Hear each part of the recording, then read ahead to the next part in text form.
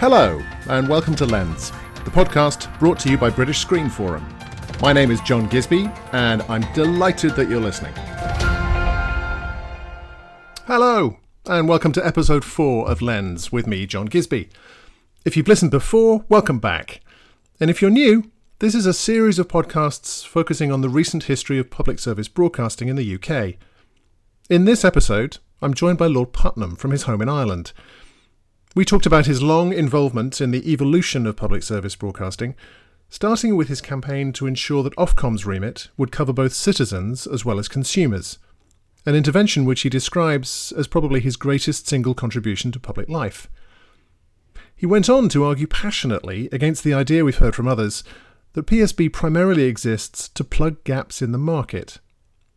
Instead, he regards it as part of the entitlement of being a citizen, and therefore for our individual and collective benefit, which is why also for him the stakes are so high, because PSB in his view is critical to the UK's survival, and at the core of what he describes as our noble purpose as a nation.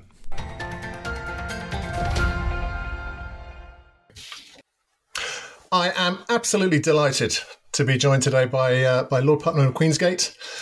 His career in the film industry, in education, in numerous boardrooms, and in Westminster has ensured that he's been at the heart of the UK's creative industries for decades.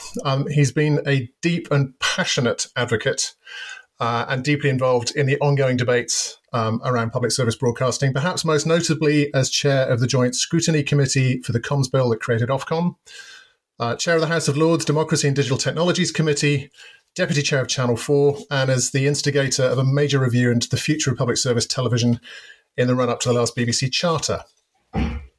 He remains, and I'm sure will remain, an outspoken champion for the importance of PSB, particularly in ensuring a robust and independent news media, and for the opportunities it creates for social mobility and culture through its educational content. I hope that's a reasonable summary, David, of your thoughts and contributions in the space. Yeah, John, it is. I mean, the only thing I'd add, quite obviously, is my principal role in life at the moment is education. So the educational component of PSB is kind of fundamental. And just worth mentioning, that came up this morning. I was involved in a quasi-government discussion on climate change and post-COP. And the most interesting thing for me is, we're dealing with a situation where young people in schools, particularly young people, are climate frightened. But there is no consequent attempt really to climate inform them. So You've got a really, really strange vacuum, which something like the BBC becomes utterly invaluable in helping fill. Fantastic. In a speech on the BBC to the House of Lords in 2020, you quoted Edmund Burke. Very notable quote: "Rage and frenzy will pull down more in half an hour than prudence, deliberation and foresight can build up in 100 years. No more true than the present, I suspect. We have about half an hour, I hope. We're not going to focus on the rage and frenzy bit, but really the purpose of these conversations is to help the architects of tomorrow's PSB as it evolves into whatever it needs to become, really to reflect on the prudence, deliberation and foresight of the last 100 years as to what's been built and why, what were the policy objectives that were aimed to be met, how successful that's been, and really, therefore, the lessons that have been learned so that the debate that's coming and probably needs to come, I think there's a reasonable consensus that some fairly fundamental thinking needs to be done, can be as well informed as possible based on the conversations that have happened in the past. And we'll be doing further conversations with some of the current protagonists and the innovators around what's happening now. But really, we're trying to take stock and get some of the institutional memory that we can contribute to the upcoming debate. So in that regard, I'm going to start with a deceptively easy one. What is public service broadcasting and why does it matter? Public service broadcasting is one of the most happy accidents I think has ever occurred in history. And two important things I'd like to get off my chest right at the beginning. Number one, the present architecture of British public service broadcasting is a Conservative Party creation in large part. They were stewards of the sometimes skeptical stewards of the creation of the British Broadcasting Corporation when it was actually became into public ownership. They were wholly responsible and rightly responsible for the creation of ITV, which I think had an enormous impact on the BBC in terms of stimulating it, making it less of an auntie. And they then also were the architects of Channel 4. So the Conservative Party's contribution to the architecture of public service broadcasting is absolutely fundamental, and from time to time has been opposed by my own party, the Labour Party. Against that, you've got a situation where, and I've noticed this, 24 years I did in the House of Lords, one of the failings of our system is that the party in power frequently behaves as if it's always going to be in power, and does extraordinarily stupid things, not thinking about what the ramifications of that might be when they're no longer in power. And I think the Tories have been more guilty of that, frankly, than the Labour Party. The Labour Party is not completely innocent.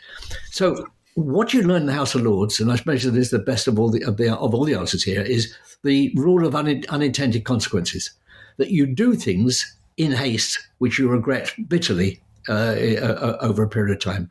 And in that sense, what is public broadcasting? Public service broadcasting in Britain is something which we accidentally arrived at, which we probably we probably fail to understand the value of, and which we begin to knock at the pillars of at our peril. Because the one thing that's become evident since I did that democracy report is that the issues of truthfulness, misinformation, disinformation, the damage that misinformation can do, ought to be so utterly evident now that people should flee in the face of damaging anything that protects truth and balance.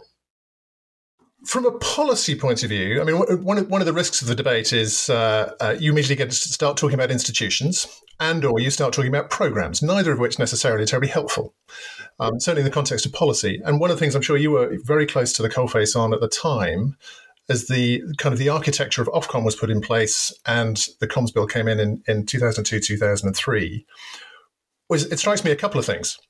Firstly, trying to put into legislative language or policy language what we actually mean by the type of content we're talking about. So the sorts of attributes that Ofcom have been using, they've evolved over time, but informing ourselves, stimulating interest in knowledge, reflecting cultural identity, diversity, plurality, those sorts of things. And the attributes of the content itself, but crucially as well, the idea that the viewer is both a consumer and a citizen. And that whatever we put in place kind of needs to balance those two things. How conscious was that choice of architecture and in a way those choice of words between consumer and citizen at the time? And how fundamental is that kind of the keystone of the whole thing? I think, John, if I'm going to write my own obit, the most significant thing I think I've ever did in public life was fighting the battle of the citizen against the consumer. Consumer is an important fact in all of our lives. God knows I'm a consumer, but the rights and the role of the citizen have to trump those of the consumer at every turn. And I think that in ensuring that Parliament made that choice, or advocating the importance of making that choice, is the greatest service I think I ever did to the UK. In it, I was eventually extraordinarily well served by Tessa Jowell and a number of people actually in DCMS. This was achieved, and this is troubling, this was achieved against the wishes of both front benches. That's to say, I was in opposition to the Tony Blair government, and I was in opposition to the opposition at the time. It was won through Parliament, as it were, against the odds, because people found it extremely difficult to frame an argument that said, no, the consumer is as important or maybe more important than the citizen. They couldn't do it. Now, the problem we struck, which is worth digging back a little into Hansard, the word citizen is not a word that occurred in British legislative process. Because we're not citizens, we're subjects. And we had extraordinary problems of skirting around this issue. How do you incorporate the word citizen and the notion of the citizen into the legislative architecture that insists that we are subjects? In the end, it was won, but it was won again. It was won because no one really wanted to go to the dispatch box and say, no. citizens are not as important as consumers. So we did win it. It is a vital win. And when you look at the hierarchy of duties that Ofcom has, it still clings on to the fact that the first duty is to the citizen. And then we buttress that with the idea of the public interest test. So the citizen is protected by a public interest test. And the public interest test, in terms of the provision of information and education, and the things that you comes back to your very original question, which I wasn't ducking at all, the public interest test sits at the heart of what is public service television. The other dimension to this, which I'm sure we'll touch on during the conversation as well, is we're not only consumers and citizens. Ultimately, we are consumers and taxpayers as well. So somehow this stuff needs to be funded. And in a way, it strikes me that the debate is triangulated between those three. So viewers and choice, and as new technology opens up, the ability for consumers to have greater choice and the ability to choose what they want and pay for it in different ways, versus the citizen, and then the funding model that needs to supply the content, that needs to fund the content that citizens want.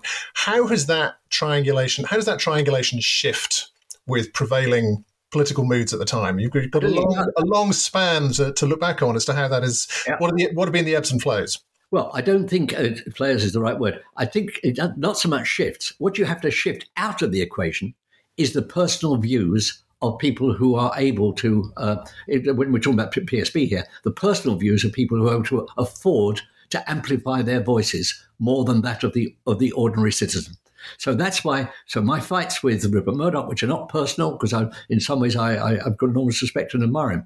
You cannot have a Rupert Murdoch with a set of prejudices and a set of policy positions which somehow which can dominate British public service broadcasting. They have to be kept absolutely out of that frame. So therefore, you're relying on is consistent generations of journalists, programmers who again, if we go back to the public interest, whose principal concern is the public interest, not their share price, not next year's promotion. You hope. But actually the public interest. And public interest needs consistently defending and defining. It can't be defined. The Times newspaper, a fine newspaper, it does not operate in the public interest.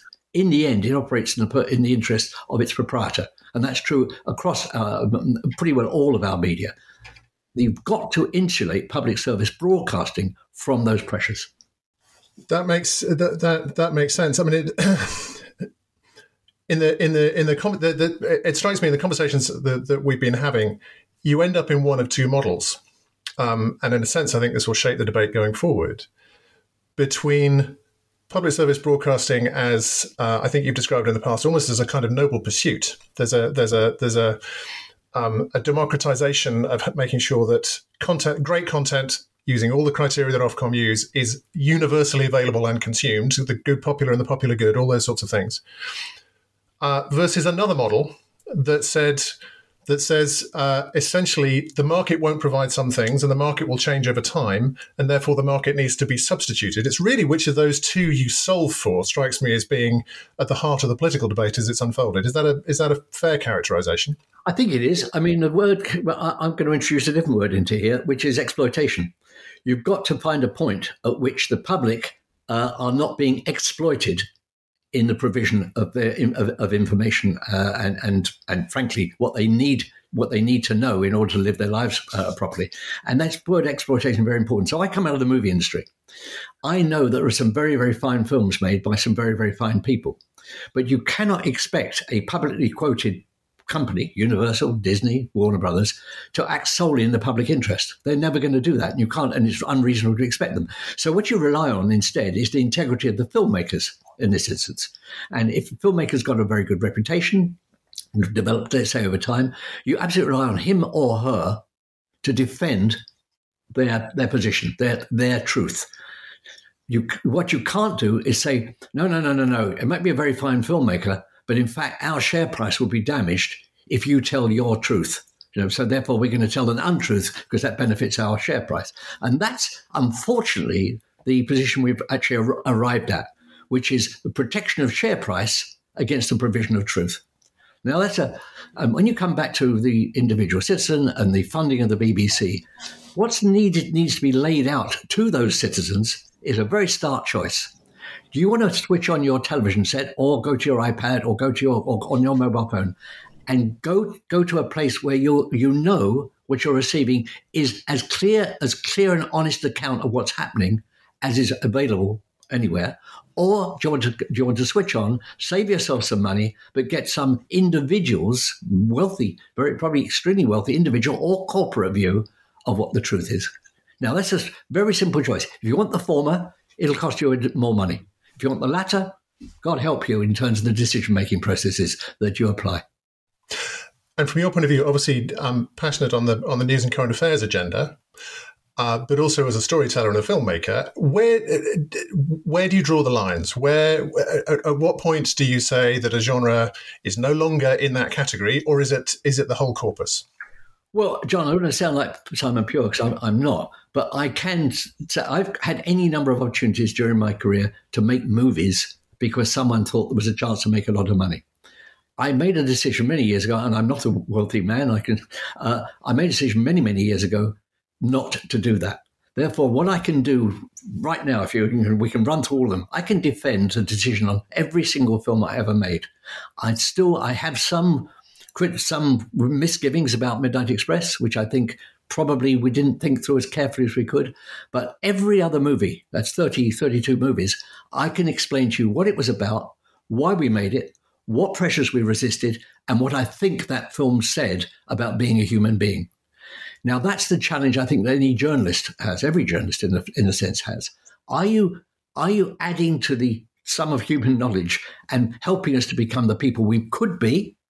Or, for the sake of profit, are you actually ducking those responsibilities and possibly, as I say to my students, messing around in people's brains and giving them ideas and influences, not because they're the right things, but because the person that employs you believes those to be in their interest. I get quite wound up, you can tell.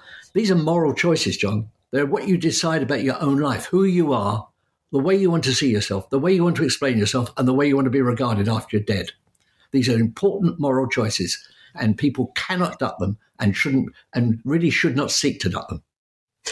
And that entirely makes sense in the context of the media industry as a whole.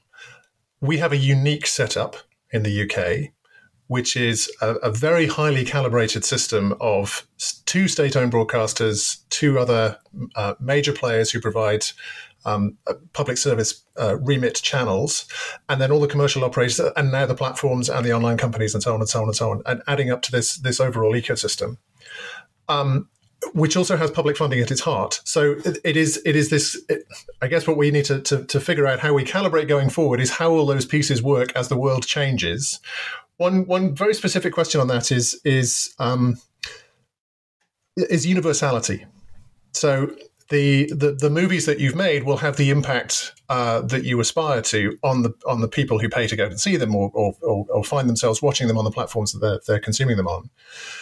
But essentially, that's most of the time there's going to be some kind of commercial transaction. Yep. How important at the centre of the public service system is the fact that the content is universally available, essentially free at the point of use, and therefore gets exposed to all sorts of audiences that wouldn't come across it. And going forward, therefore, how important is it that the institutions or the way that we deliver this stuff has the scale to enable that to happen in the future? Well, in my judgment, the BBC and public service broadcasting generally is every bit as valuable to our well-being as the National Health Service. Every bit as valuable. And they should be regarded in exactly the same context. Let's say our emotional and mental well-being relies to an extraordinary extent on the kind of images and information we receive. The idea that you can receive, or you can be the recipient of really poor information or distorted information and be healthy, I think I don't think it's going to work. So I would regard the BBC and the elements of Channel 4 that require support, and indeed the provisions of responsibility that's placed at ITV. I'd regard those as every bit as important as the National Health Service. So if you question the value of the National Health Service as a universal good, then you might just as well, then frankly, you possibly can challenge the idea of the BBC as a universal good. But I put them in exactly the same basket. Our emotional and mental and well-being is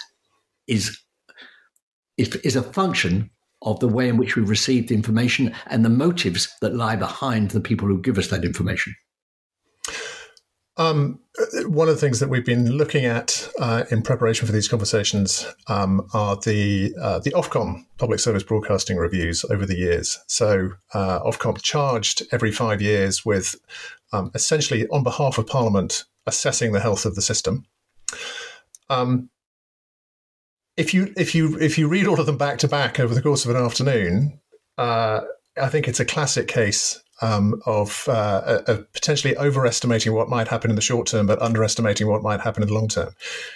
The PSB 1 review, which I think was back in 2004, technology is going to lead to more choice. It's going to lead to fragmenting audiences, which are going to undermine the business models, which means there's less money for content, which means the institutions are going to be in trouble. BBC should be looking at subscription. Channel 4 is probably not sustainable. 3 and 5 need to adjust their remit, and we need to have by the time we have the next the next one of these, there's going to be massive change, and each successive one afterwards, essentially, it hasn't happened as quickly as we thought, and things are more robust than we thought, and actually this system is more robust. Having said that, it feels as though we're coming up to a moment where some of that will change, either because viewer pressure gets such and viewer choice gets such that the sort of social contract around the funding mechanism and the license fee in return for viewing that some people will start to want to opt out of, and the technology enables people to opt out and new services to come up and potentially for things to come under subscription. Is the next charter renewal coming in 2027 at that fundamental moment? Is it another Pilkington, another Beveridge, another Peacock report type moment where we actually need to kind of sit down and look at the thing from scratch?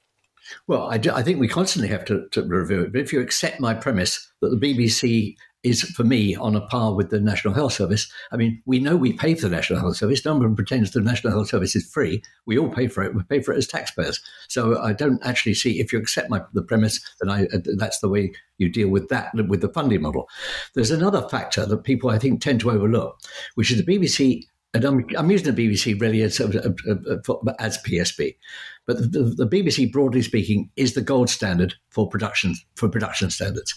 If the quality of presentation, let's just say the quality of presentation. I live here in Ireland, so I do see a difference. Quality of presentation, the quality of drama, the cost, the money that goes into drama, and the care that goes into documentaries.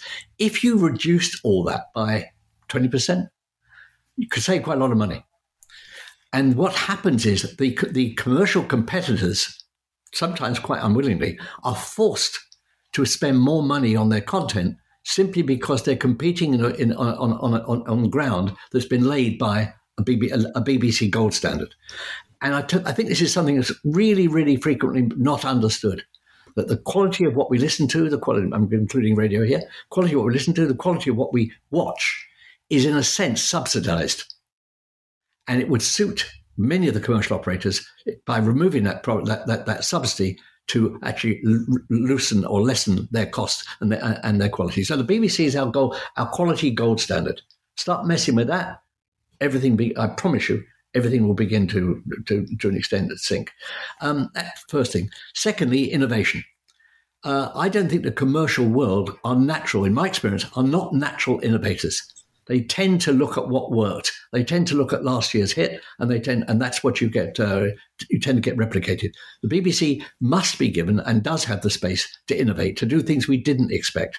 Sometimes, as you could strictly come dancing falls under that category. The amount of money and investment in the early Attenborough programs was quite unique. I was at Anglia, and I was actually chairman of Survival Anglia for a good number of years. There's no way in the world that we could ever have persuaded our shareholders, as they were, to invest in the survival programs to the extent that BBC were investing in Attenborough. We were always going to be, we were going to limp in second at best. We could never have done it. I couldn't even get the Anglia board and the shareholders to agree to have a training scheme for future natural history filmmakers. I mean, and these things are, frankly, the things that people don't wrestle with, don't understand. That maybe we're so used to the quality programming and the quality of people that come out of the BBC that we don't quite understand the ecosystem that creates it.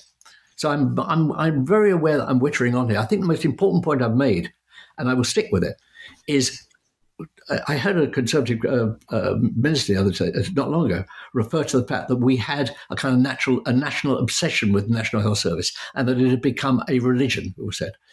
I think if that is the case, that's a pretty good religion to worship at. The idea of universal care is not a bad religion, and I would place into that same religious basket the notion of the provision of public service broadcasting.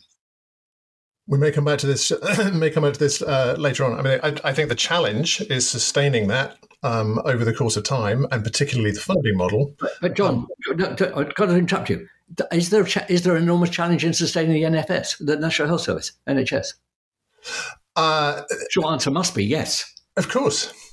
Yeah. So as a society, we've got to decide, are we going to keep a National Health Service, despite the fact that obesity erodes it, COVID erodes it?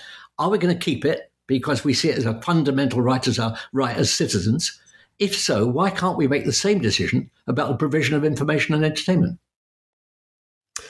I suspect it's the challenge on the public purse and the political will to move forward on particular policies. I want to come back to the idea of that you raised essentially around risk capital. So the idea that innovation can be done through public purpose institutions in a way that the commercial world won't necessarily do in quite the same way. One of the themes that's come into the debate, particularly in the course of the last 5 years, has been the importance of PSB at the heart of the creative economy.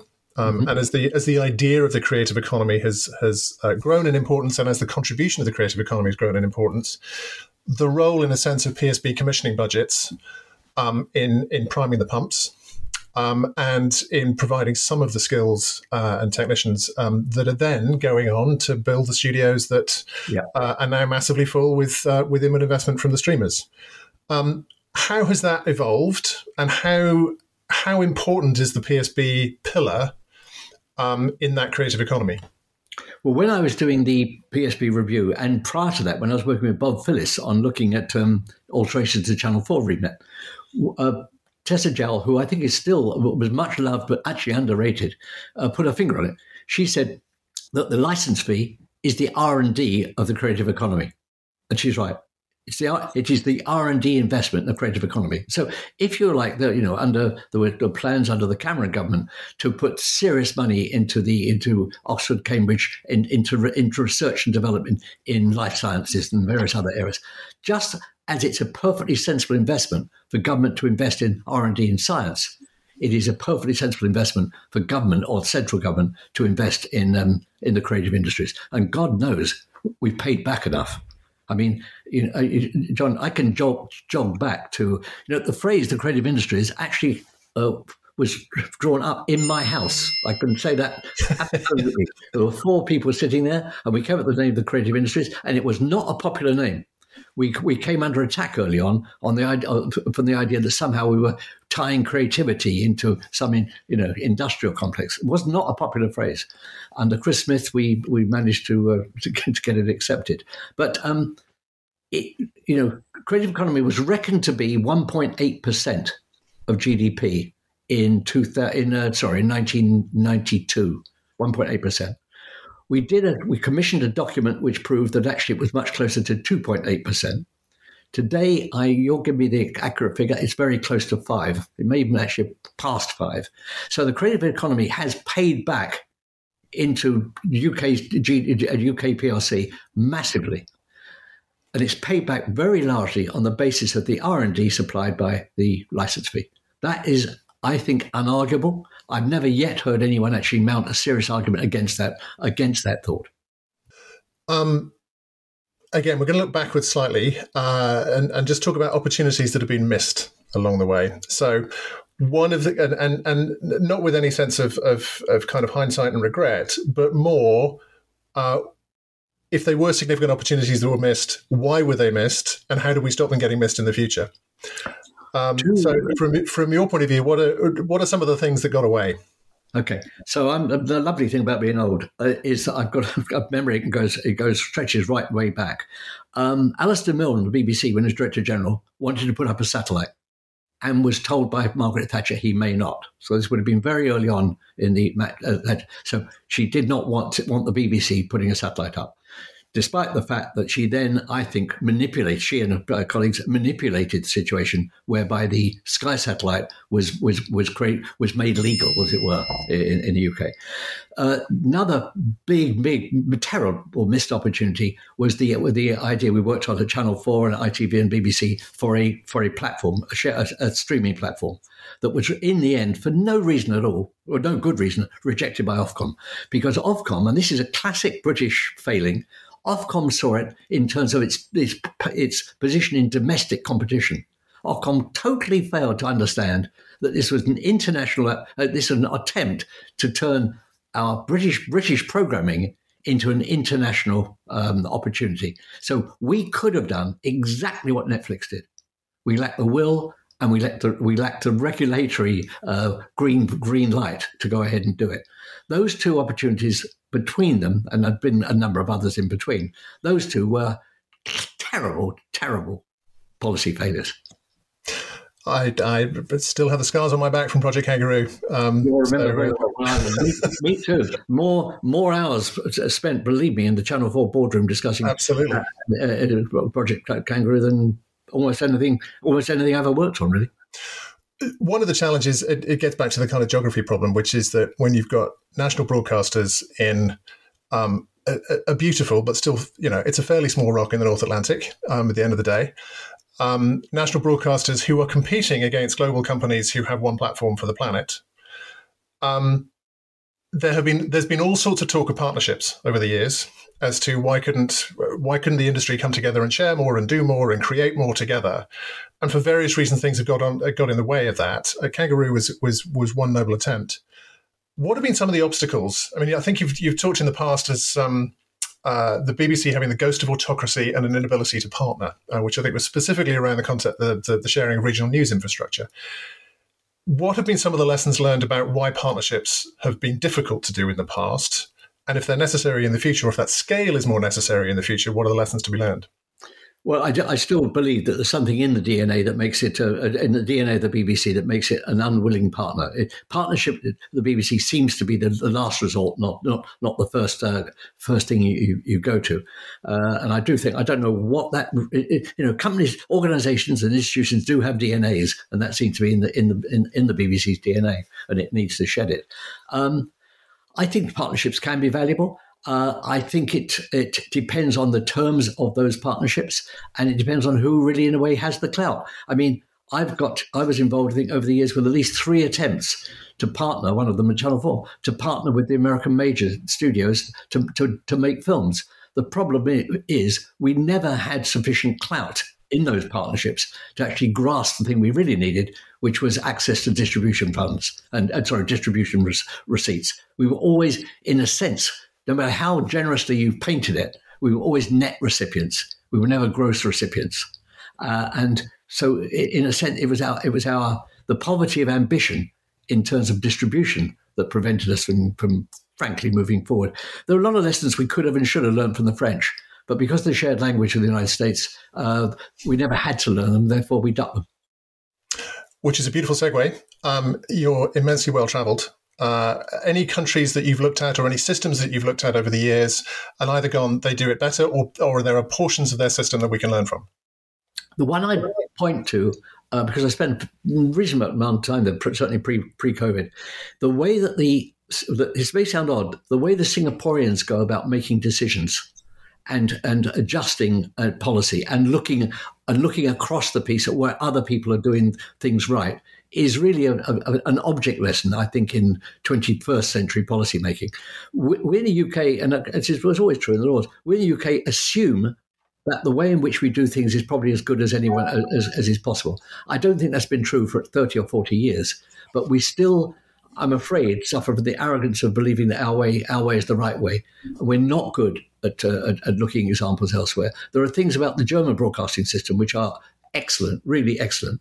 There are things about the French, the manner in which the French protect filmmakers and the creators of films, which are excellent. Many of those we could have at various moments in time either copied or done or adjusted our own systems towards them, but always been unwilling to, on the basis that, in a sense, I think we believe that we invented television. And I think we see even Netflix, we see them as kind of pirates who are boarding a ship that we built, that we've sailed, that we know how to do better than anyone else in the world, and anyone else is an interloper. And in a sense, I'm now agreeing with you that I think there are lessons we need to learn. There are partnerships we need to forge. There are ways in which we need to work, which could be significantly better. At the moment, we've got a crisis, and the simple crisis is talent. We've got a really, really problematical talent pipeline. Not so much at the very top, but in terms of the craft grades and the heads of department in production and things like that, we've got a real problem. But because we appear on the surface to be being successful, I found it extremely difficult to get government to take those problems seriously. And a good example of that, we got a good minister, a woman called Gillian Keating, who we spent a fair amount of time, I think, educating and getting to understand the nature of the industry. What happens? She not only gets shifted off into the health service, which I'm sure she'll do very well, but they didn't even replace the job. So much for the way in which we managed to convince government that we had a good case. We haven't even got a minister anymore. And again, part of the institutional memory problem is there are relatively few people, particularly in Westminster, who have the length of view. Interestingly, sorry to interrupt you, but I was in this meeting I was in this morning. Andrea Ledstrom, who I've never actually sat in a meeting for and listened to, was waxing absolutely lyrical about the lack of institutional memory in government. And she was making the point that the particularly Environment Ministry and everything connected to climate change had been seen as a short-term career path by civil servants, which they moved into, did the job for 6 months and moved on. And she was saying that there is no government memory of the mistakes we've made or the adjustments we should be making, because literally everyone's reinventing the wheel every 6 months. I think that's right. I think I'm sure somebody will correct me if I'm wrong. I don't think there's been a Secretary of State at DCMS who has spoken at 2 successive Royal Television Society conventions. I'm sure you're right. Just in terms of the turnover. You mean since Tessa? I'm not sure. I'd need to look back at exactly all the data, but in terms of somebody who's been there essentially more than 2 years at any given time, and therefore because they're biannual. Well, Whittingdale turned that often, but he was always there as Minister of State. Yes, and one of the few people who have that sort of longevity of view right the way across the piece. One of the things that I know you've been familiar with since Channel 4 days, and as sure as part of your education brief as well, the shift from public service broadcasting to public service media. So as we get liberated from linear channels and schedules and formats that need to be 25 minutes long and an ad break and all that kind of stuff, what's impressed you around the public service media that started to be created, and what implications does that have as we start to think about the content and the impact it has, rather than necessarily the institution that's produced it, given there are a lot of new institutions who are producing great stuff? Yeah, it's a very tough question. I think that we did certainly, if you allow for the news slots, we have managed to escape from the tyranny of the half hour, 1 hour. There has been a certain escape from that, which is, I think, useful. Can I answer it another way? I've been looking, because I'm about to vote for the Oscars and BAFTAs, I've been looking at the short films in all categories, and they're unbelievably good. There's some really wonderful work. And it does bother me that we've sort of failed to find really good and consistent slots for people making 12, 15, and 18-minute films. Now, those films can be animated, they can be documentaries, and I've been looking at all of them. Documentaries, they can be dramas, but it's fine work. And just as we've become adjusted to long-form television, I wonder, and I know that Jeffrey Katzenberg took a stab at this and it didn't really work, we ought to be able to find an opportunity for short-form television, if only as a means of discovering new talent and giving people a chance to actually see their work on screen. And I think that's been, we failed in that. John, I've done a piece of work with my colleagues here. We did a piece of work on the digital transformation of the New York Times. We did a really big piece of work. And over the period of 20 years, largely Mark Thompson, I've got to say, who probably learned quite a lot from John Burt, over a period of 20 years, it's been a most remarkable story, really remarkable story, moving from a legacy newspaper that's dying on its feet, frankly, to an extremely vibrant digital and news offering. One of the most remarkable things in it is New York Times, I think I'll get these numbers right, I hope I do, has something like 1/3 less staff than it had in 2020, but twice as many journalists.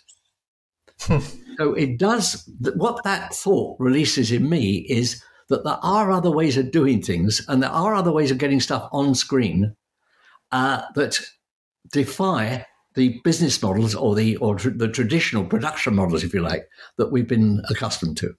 Is that a half answer to your question?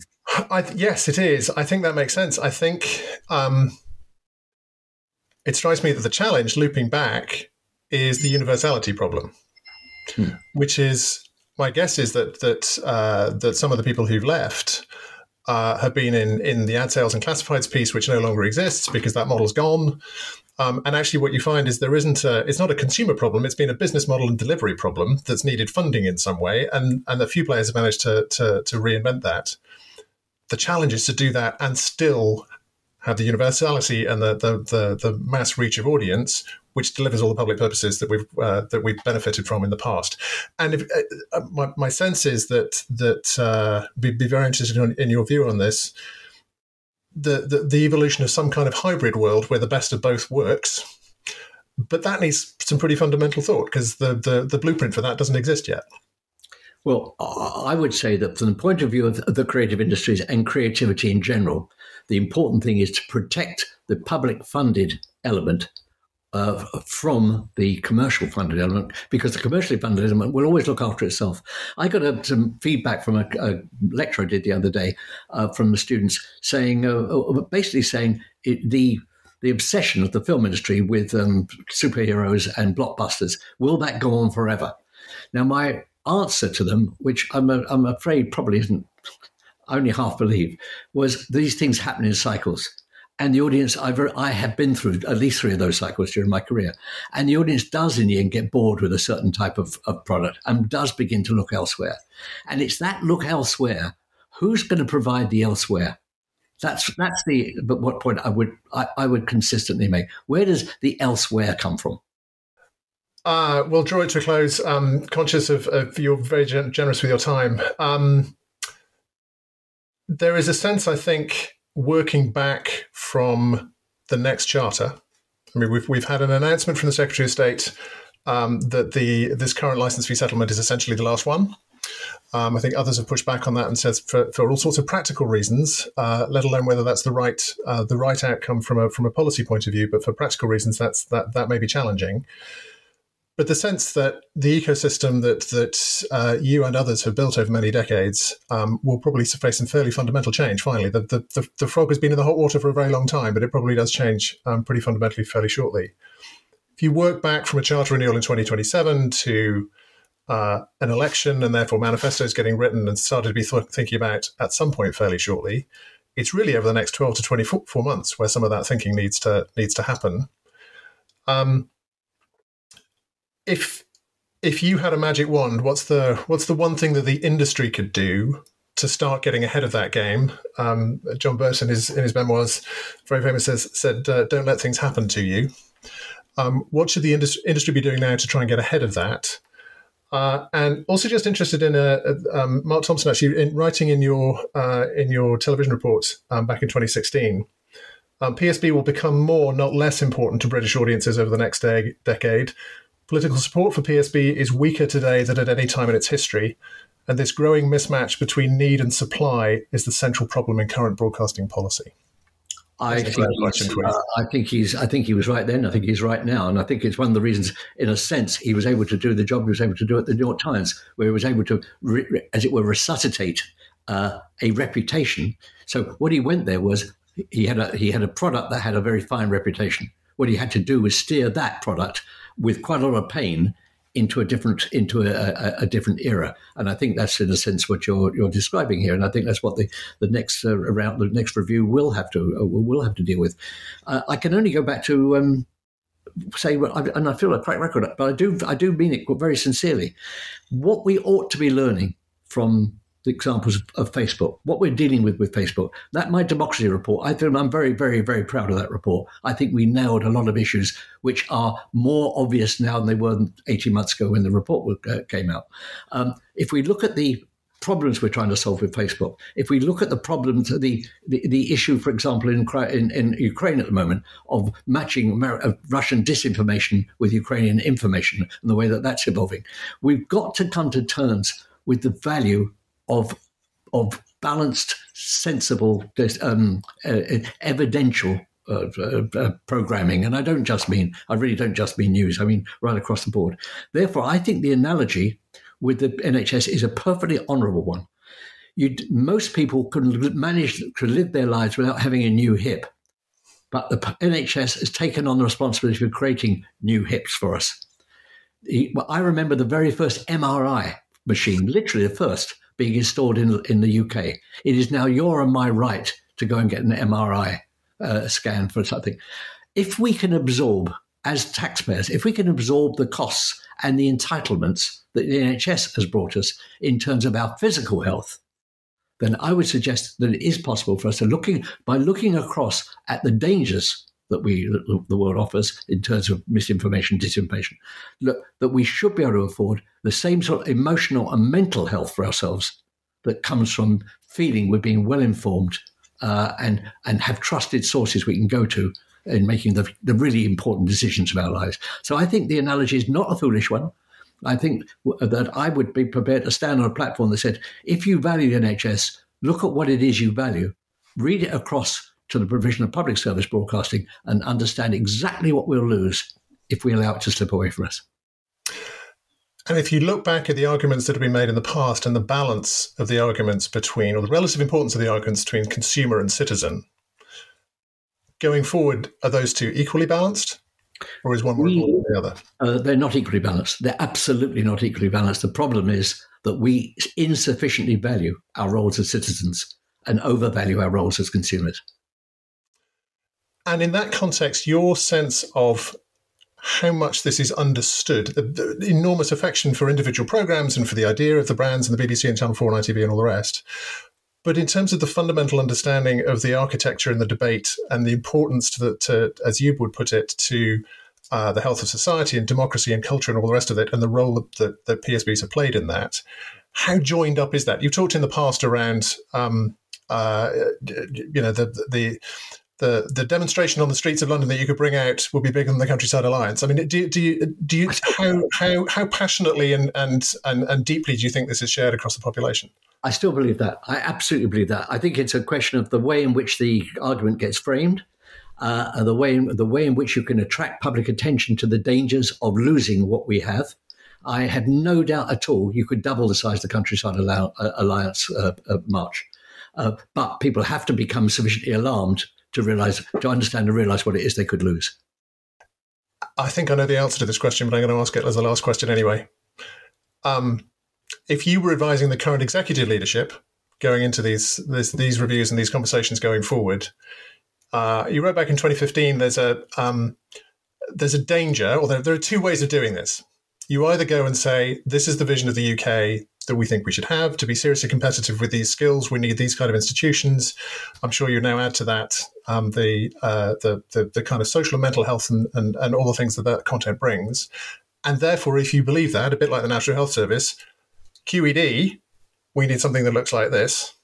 Or you go the other way around, which is that you try and fit it into the gaps and say, government policy looks like this, and this is how we can respond in the role that we can play. Which of those, or is it a bit of both? I think that government policy, it is more important that government policy adjusts itself to the fact that in exactly the same way as that you and I know, there is an element of waste within the National Health Service. Definitely. No one's ever pretended there isn't. But we accept the element of waste because we know what it is that when we need it, it's there. It's there to protect us. I think the same is true of public service broadcasting. That you've got to accept a level of waste, but people have got to focus on what it is they will lose. And we're back to the very first thing I said to you about what I learned in the House of Lords. The House of Lords taught me the really important, we used to call it the slippery slope, unintended consequences, that you do things that you think are let's say, in the margins at the time, or look as though they're adjustments to policy, where in fact what you've done is you've kicked away the actual underpinnings of something that in hindsight was of enormous value.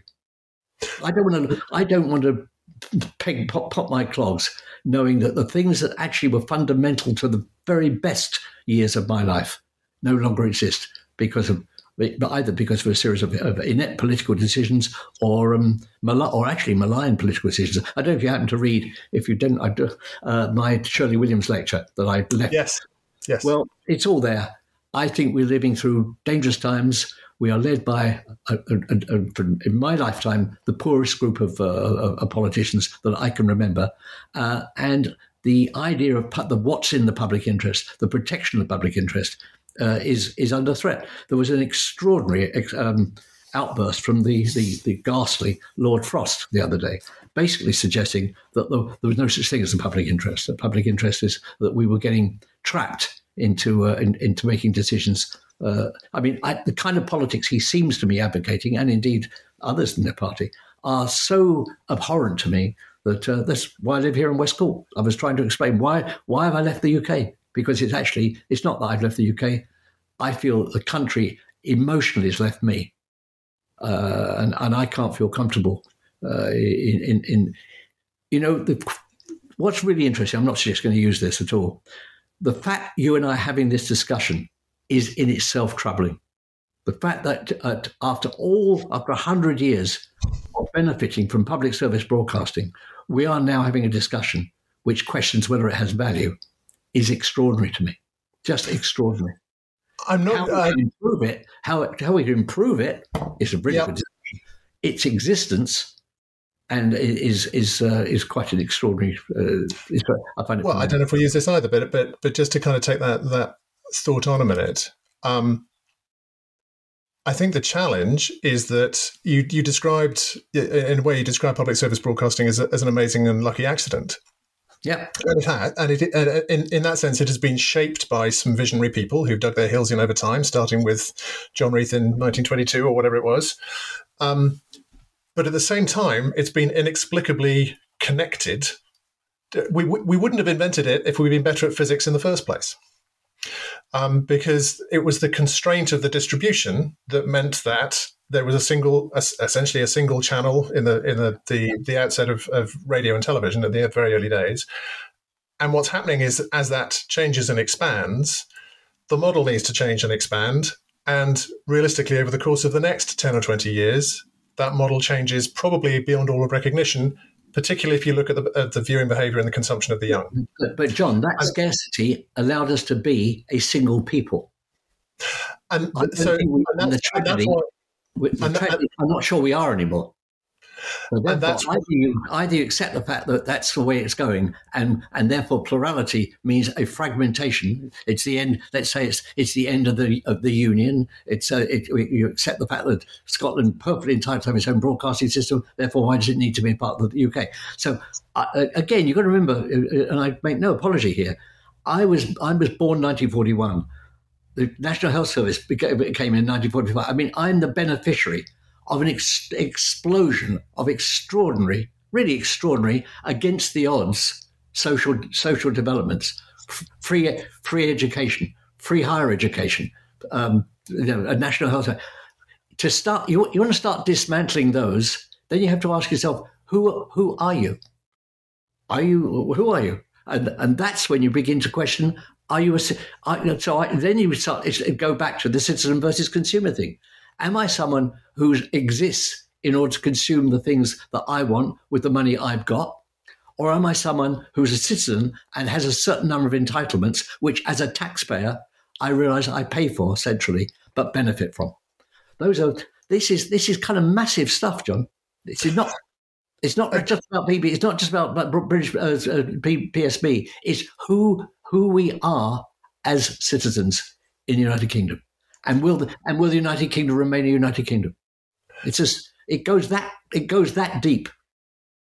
And the PSB component of that, which has been one of the pillars of that, arguably at least, but in many people's view, one of the pillars of that social contract, and one of the things that's enabled some of those things to happen, undoubtedly will need to evolve, because it always does.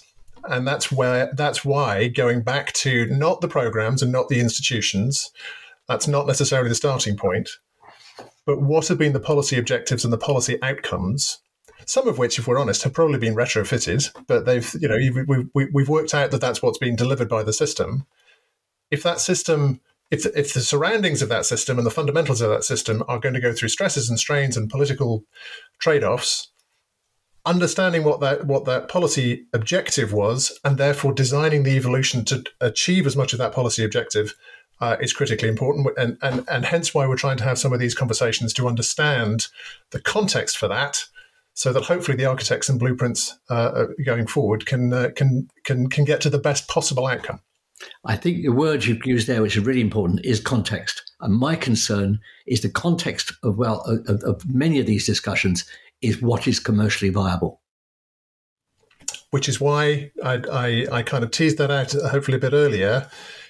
You either start with the idea of this is the outcome, this is the system that will deliver it, and we solve for that, or you start in the other way, which is your sort of citizen model, and the what has been described in the past is sort of the noble purpose, if you like, of the public service remit. Or you start in a different place. My RE teacher, or the chaplain at school back in the day, said to be wary of the God of the gaps. So you believe in God because all the bits that science doesn't explain yet, you've got to have another explanation. So you just kind of make it up that way. A bit like PSB. The market's going to deliver these bits. It won't deliver those bits. So we'll have an intervention that solves for that. It's really the kind of tension and complementarity between those two models that I think we need to reconcile. I think I can't argue with the word that. All I would say is a nation, any nation, Britain in particular, that loses its sense of a noble purpose will cease to exist, for certain. So either we recapture a noble purpose or we will become an irrelevance. And that's what I tried to say in the Shirley Williams piece. A pleasure and a delight. Thank you very much indeed for your time. I'm sure these conversations will run and run. We would love to involve you in them going forward. So thank you again for your time. Well, I booted myself well into the margins, but I'm thoroughly enjoying my life and no regrets. The idea of getting on a plane every week, so I can't believe I did it for 24 years. There comes a time when that's all done. Look after yourself, John. Will do. Thank you for your time. God bless. Okay, thanks.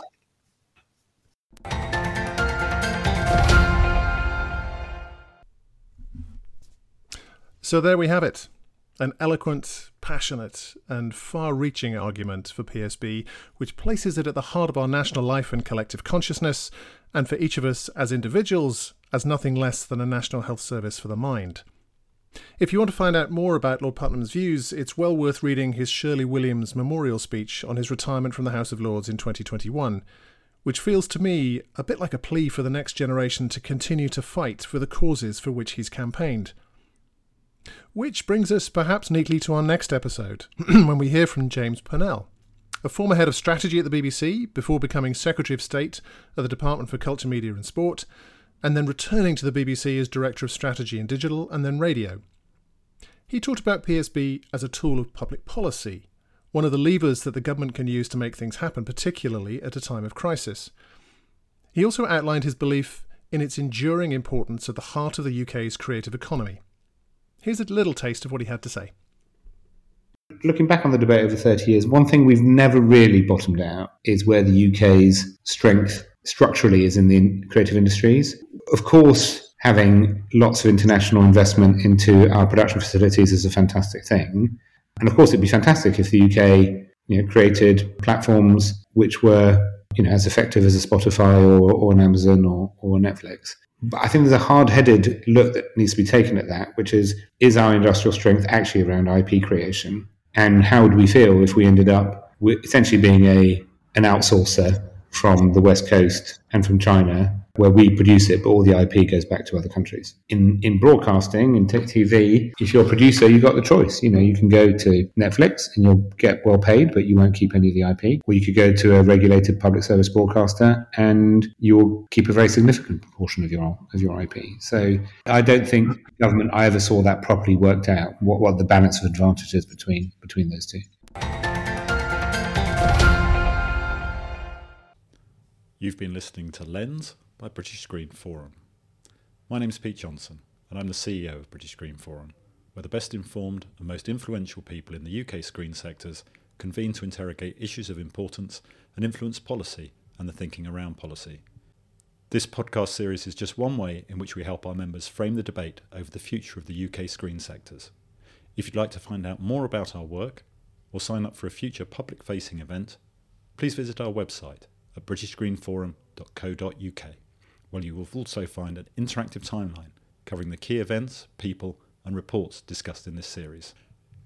Episodes in this series are released fortnightly and can be found on all major podcast platforms.